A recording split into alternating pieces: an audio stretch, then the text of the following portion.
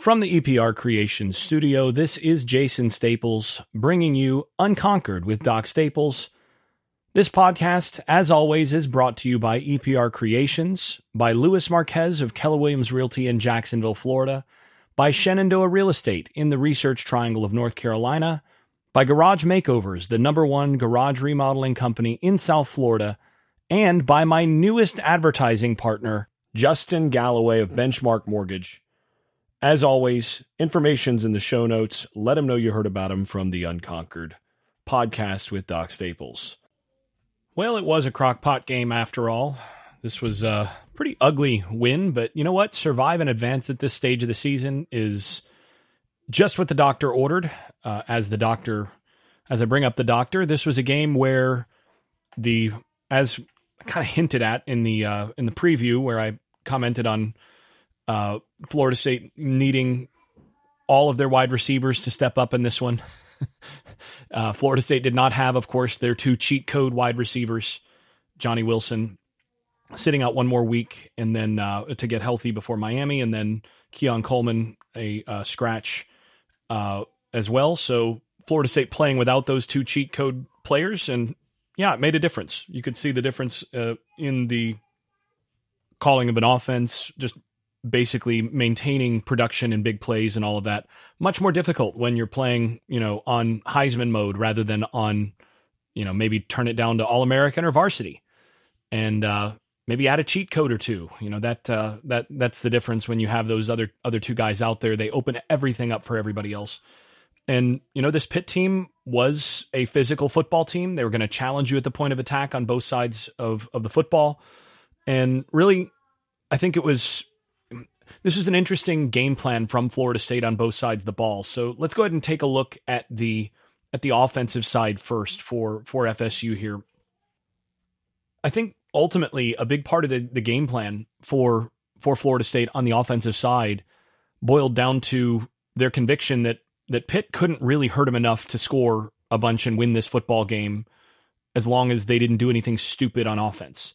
And thing is, talked about it in the preview. That was kind of the read coming in, and I commented that the way that this Pitt team beat Louisville, going back and looking at that Louisville game, the way that they beat Louisville was 0 for 2 on fourth down, on fourth and short, and turned it over 5 times. And it's like, well, Florida State, as long as they don't, go 0 for on fourth down and turn it over a bunch, then they'll be fine. Well, the first half, they had 2 fumbles, lost 1, and were 0 for 1 in this case on 4th and 1 down in the red zone. So yeah, that they started out on the Pitt over Louisville script. I mean, it's exactly what they wanted to avoid, but for the most part, they basically played a pretty safe game plan in this to try to take advantage of what looks Pitt was going to give them. And all in all, I mean, the overall offensive numbers weren't that bad. I mean, it's a pretty good overall outing if you're just looking at the yardage and success rate and all of that. I mean, per game on paper, 43% success rate. I mean, that's 61st percentile. That's not bad. That's not where they've been at different points, but that's not bad. I mean, you'll take that in most games. And yeah, they just didn't. The big thing is that they didn't finish on a number of drives. I mean, you go down the list, and first drive was a fumble, second drive was on downs, then third drive was four plays, 19 yards, punt. Then the next drive, 3 plays, 8 yards, punt, 3 plays, 19 yards, punt, and then 3 plays, 1 yard, punt. And that takes you into the middle of the second quarter. And then they finally started to get things together in that middle portion of the game. Went touchdown, field goal, punt, touchdown, and that was the ball game right there. Because ultimately Pitt was not in position to where they were going to score a bunch of points.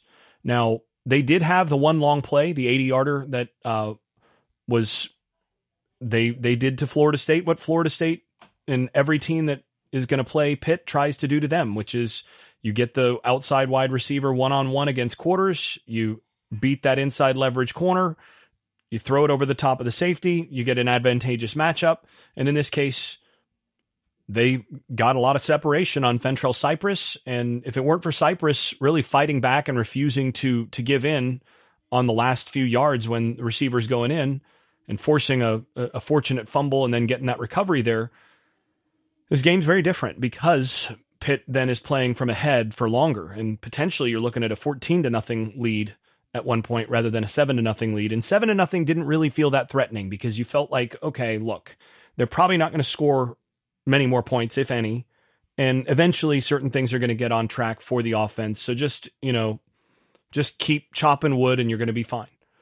And that's basically what they did offensively. They tried to handle it that way. That said, I mean, the overall efficiency play to play wasn't bad, but what Pitt counts on is being able to get you on tackles for loss, to get you off schedule just enough on this play or that play that they're going to get you to stop, and that they're going to stop drives. So they'll give up plays, but they want to stop drives. That's sort of their philosophy. And you look at what they did. They managed to stuff 11 runs that Florida State had, and they managed 11 tackles for loss in this game for minus 40 yards. And again, they kind of exposed where Florida State has had some weaknesses. And I thought most of all, Roddick was taken advantage of on the interior.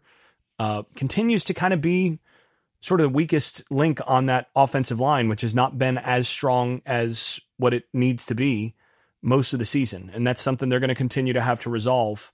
But they were good enough. And, they knew they didn't need to score a bunch of points in this game. They knew they needed to protect the football. And again, what Pitt kept doing was loading the box. It's what Pitt does. They load the box.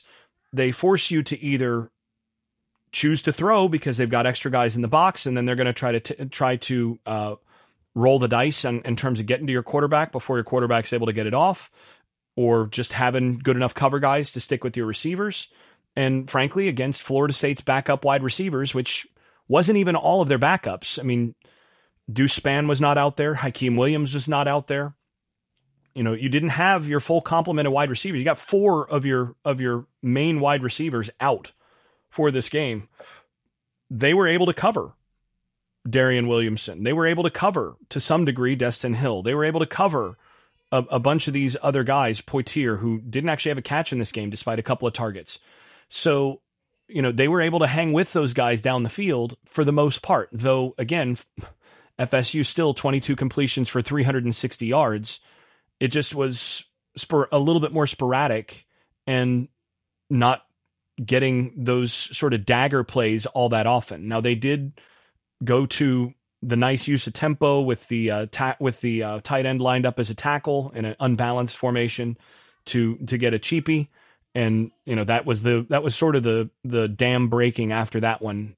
Pitt knew they needed to start throwing the football a little bit and start scoring in order to get back in the football game. And once they had to start throwing it, the ball game is over. I mean, you look at Veilleux's numbers, and 15 of 35, 43%, threw that one pick, could have been more, 244 yards, and that includes the 80-yarder. So, once they actually had to start throwing, that was when this game turned. And really, the thing is, if Florida State scores on that first drive where they're moving it a little bit and fumble, and then gets the 4th and 1, and you're up 14, this game gets out of control really, really quickly. And that's something that if you're talking about the one thing that this Florida State team continues not to do, it's not taking care of business that way up front, especially on the offensive side of the ball early in games.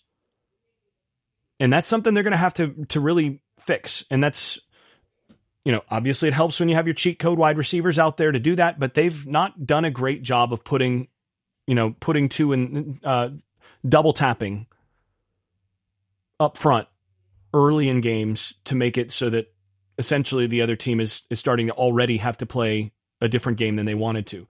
Pitt was able in this game to play a lot of what they wanted to play in terms of tempo, in terms of the kind of game that they called.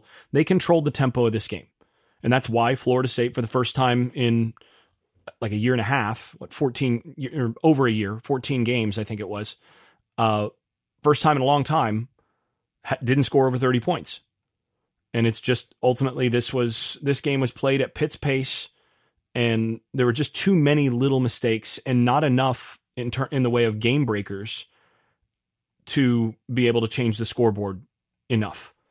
And again, Florida State is going to have to take care of that. And I do think you get to the college football playoff, the playbook on how to handle this Florida State team defensively is sort of out there at this point. And I think we're going to see Miami do that. And that is load the box, try to pressure them, and make Jordan Travis uncomfortable, and sort of roll the dice and live and die with those wide receivers, whether or not they win over and over and over again out there. And you'll take a few losses in order to sacrifice for inconsistency on FSU's side.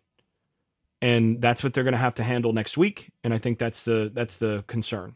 The other big concern is that Jordan Travis, the last couple drives, was a little gimpy. I mean, the cameras caught him at one point, sort of looking down that right leg as he was coming off off of his last drive. But I think it started a couple drives before that. I think really what happened is he got pulled down from behind, and something on that right side. Probably, I think the knee kind of came down on the ground. So probably some sort of bruise or something like that is my guess. I need to go back and take a look at when exactly he started limping. But he's going to be getting treatment this week, and is probably not going to be fully 100% for Miami. Though, that's the kind of game where, you cortisone it up and you do what you need to do, and then, count on maybe a light week the next week, given that you've got South Alabama. So it's just kind of that stage of the season. But yeah, on the whole, the biggest thing that I took away on this one is FSU is not able to run the football with sufficient consistency, the way that you'd like it in this game. And that ultimately led to kind of the delay in pulling away. And that's why it took so long to pull away from a team that just is anemic on offense. And they had a couple chances early on to essentially run away with this game and change the momentum, and they didn't take advantage of those. Interesting thing, by the fourth quarter, I was thinking, look, they're going to have to go 11-man running game and just run Jordan Travis a bunch. And they already had started running him a little bit, but I was thinking, look, you can't keep getting gamed out of these run calls and chucking it downfield. You're going to have to start really playing the run and pushing the run game, and just count on being able to finish those drives in the running game, even though you're getting an occasional loss and all that. Just keep chopping wood. Well, Norvell and Atkins did me one better. I think they made an even better choice, which was to do more true RPO stuff and to turn the RPO stuff loose on the inside part of the field. So tight ends, slot receivers, just hitting those seams, inside stuff behind the backers, which is something we talked about on the preview.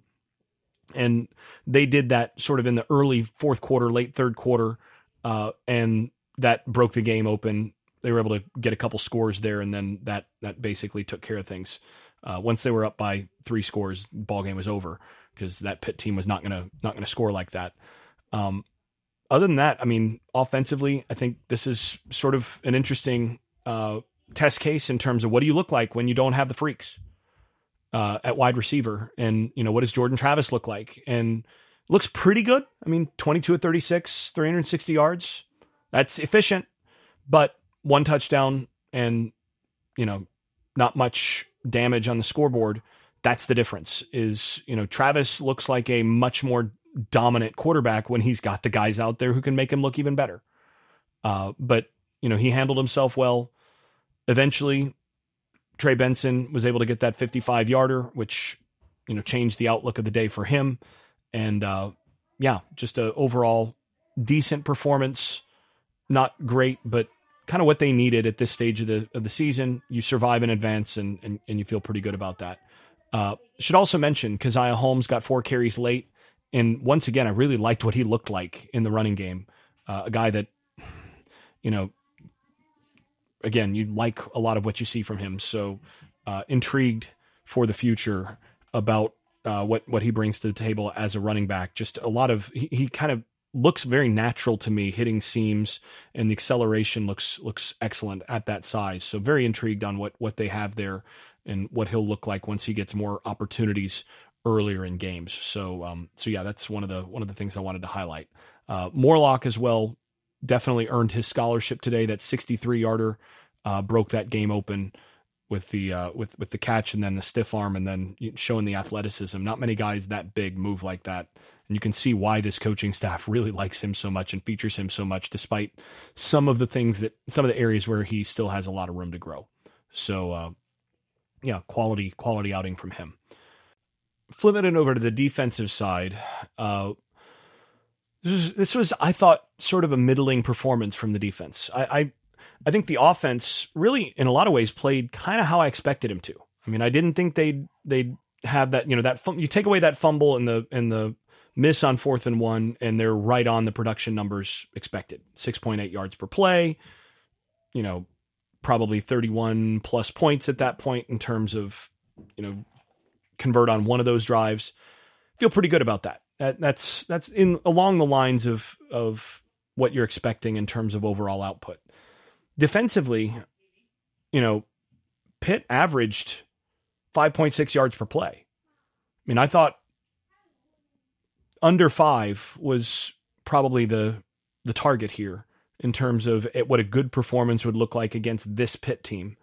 But ultimately, they did get a couple plays. They got a couple big plays and really, honestly, it was the one play. It was the 82-yarder that really changed the feel of this game, especially through that first half. Because you take that 82-yarder away, and all of a sudden you're at 251 yards given up total on the game. Let's see, that would make it 4.25 yards per play given up. I mean, that's dominance. You give up 4.25 yards per play against a Power 5 team, and you've dominated that team.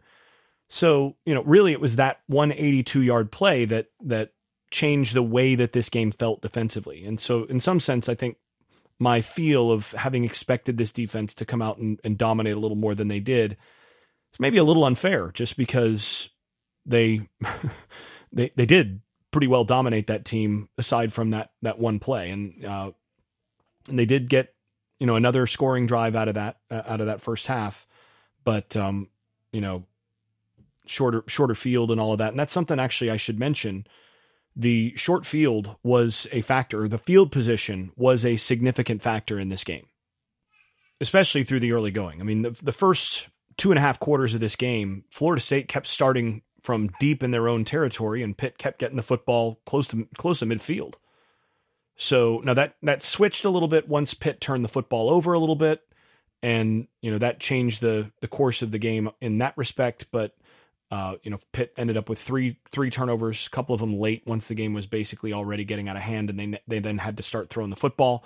And again, that's the sort of thing where if Florida State had gotten up earlier in the game and forced Pitt into those scenarios where they needed to throw it more, then you're opening up the possibility of them turning it over like they did late, much earlier in the floodgates opening a lot earlier in this game, which one of the things, by the way, not doing that earlier in this game facilitates is getting a guy like Jordan Travis hit and having him, gimpy after the game. So yeah. Other than that, I mean, you look at the overall numbers here, they had 3.7 yards per rush. That was actually the same on both sides.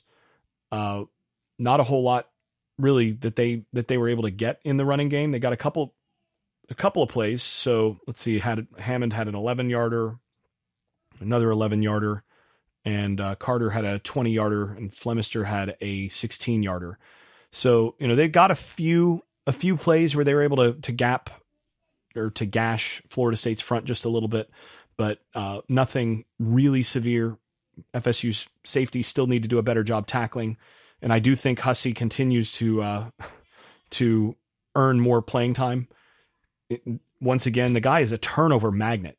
He just finds the football. Forced fumble and an interception in this game on, let's see, how many snaps did he have? I don't have the snap count handy yet, but it was not a bunch of snaps. And he still, you're looking at his overall, his line had a solo tackle, an INT, and a forced fumble in limited reps. And that guy he's a football player. I'd like to see more of him especially since some of the other safeties just don't do a great job of getting guys on the ground. Watching Dent, who had 7 total tackles, 3 solo, just whiffing in one case in the backfield. You just get frustrated watching that with some of the safeties right now. But I think with Hussey, they've got themselves one for the future. He really looks like he's going to be a player, or is already a player. So that's a major positive coming out of this one. Beyond that, just thinking through, I'd like to see just a little bit better tackling overall. But yeah, this was a solid performance defensively against a pretty anemic offense, and one that you needed to be able to choke out. And ultimately they gave up 7 points. Could have easily been 14, but there really weren't any other drives that were much of a threat. And, that's solid defense. I mean, you look at where did Pitt finish each drive? So looking at this, finished at their own 46, their own 23, their own 18, scored, fumbled through the end zone. Then their own 41, then scored, then their own 39, their own 46, their own 34. Then they got a couple plays, got it to the FSU 41, then their own 39, FSU 44. So aside from the touchdown drive and the 82-yarder that they fumbled through the end zone, they only got it in Florida State territory twice and didn't cross the 40. So, I mean, there's not much to complain about from the defensive side when you think about that. And they did what they needed to do. They played a lot of just base defense, dared Pittsburgh to be able to beat them at their base, applied pressure when they needed to, handled the offensive line in the pass rush, and with the exception of that long play, but mostly handled their business in the secondary. So not much to be upset about. You'd like to see certain things get cleaned up, especially the tackling end, and of course the big play. But beyond that, this was a survive and advance game. You get to this stage of the season, you're playing against conference teams, you're playing banged up. You don't have, 2 of your best players on offense. Arguably, other than your quarterback, your 2 most important players on offense aren't out there, and still managed to, and a few other guys banged up, and you still managed to win comfortably.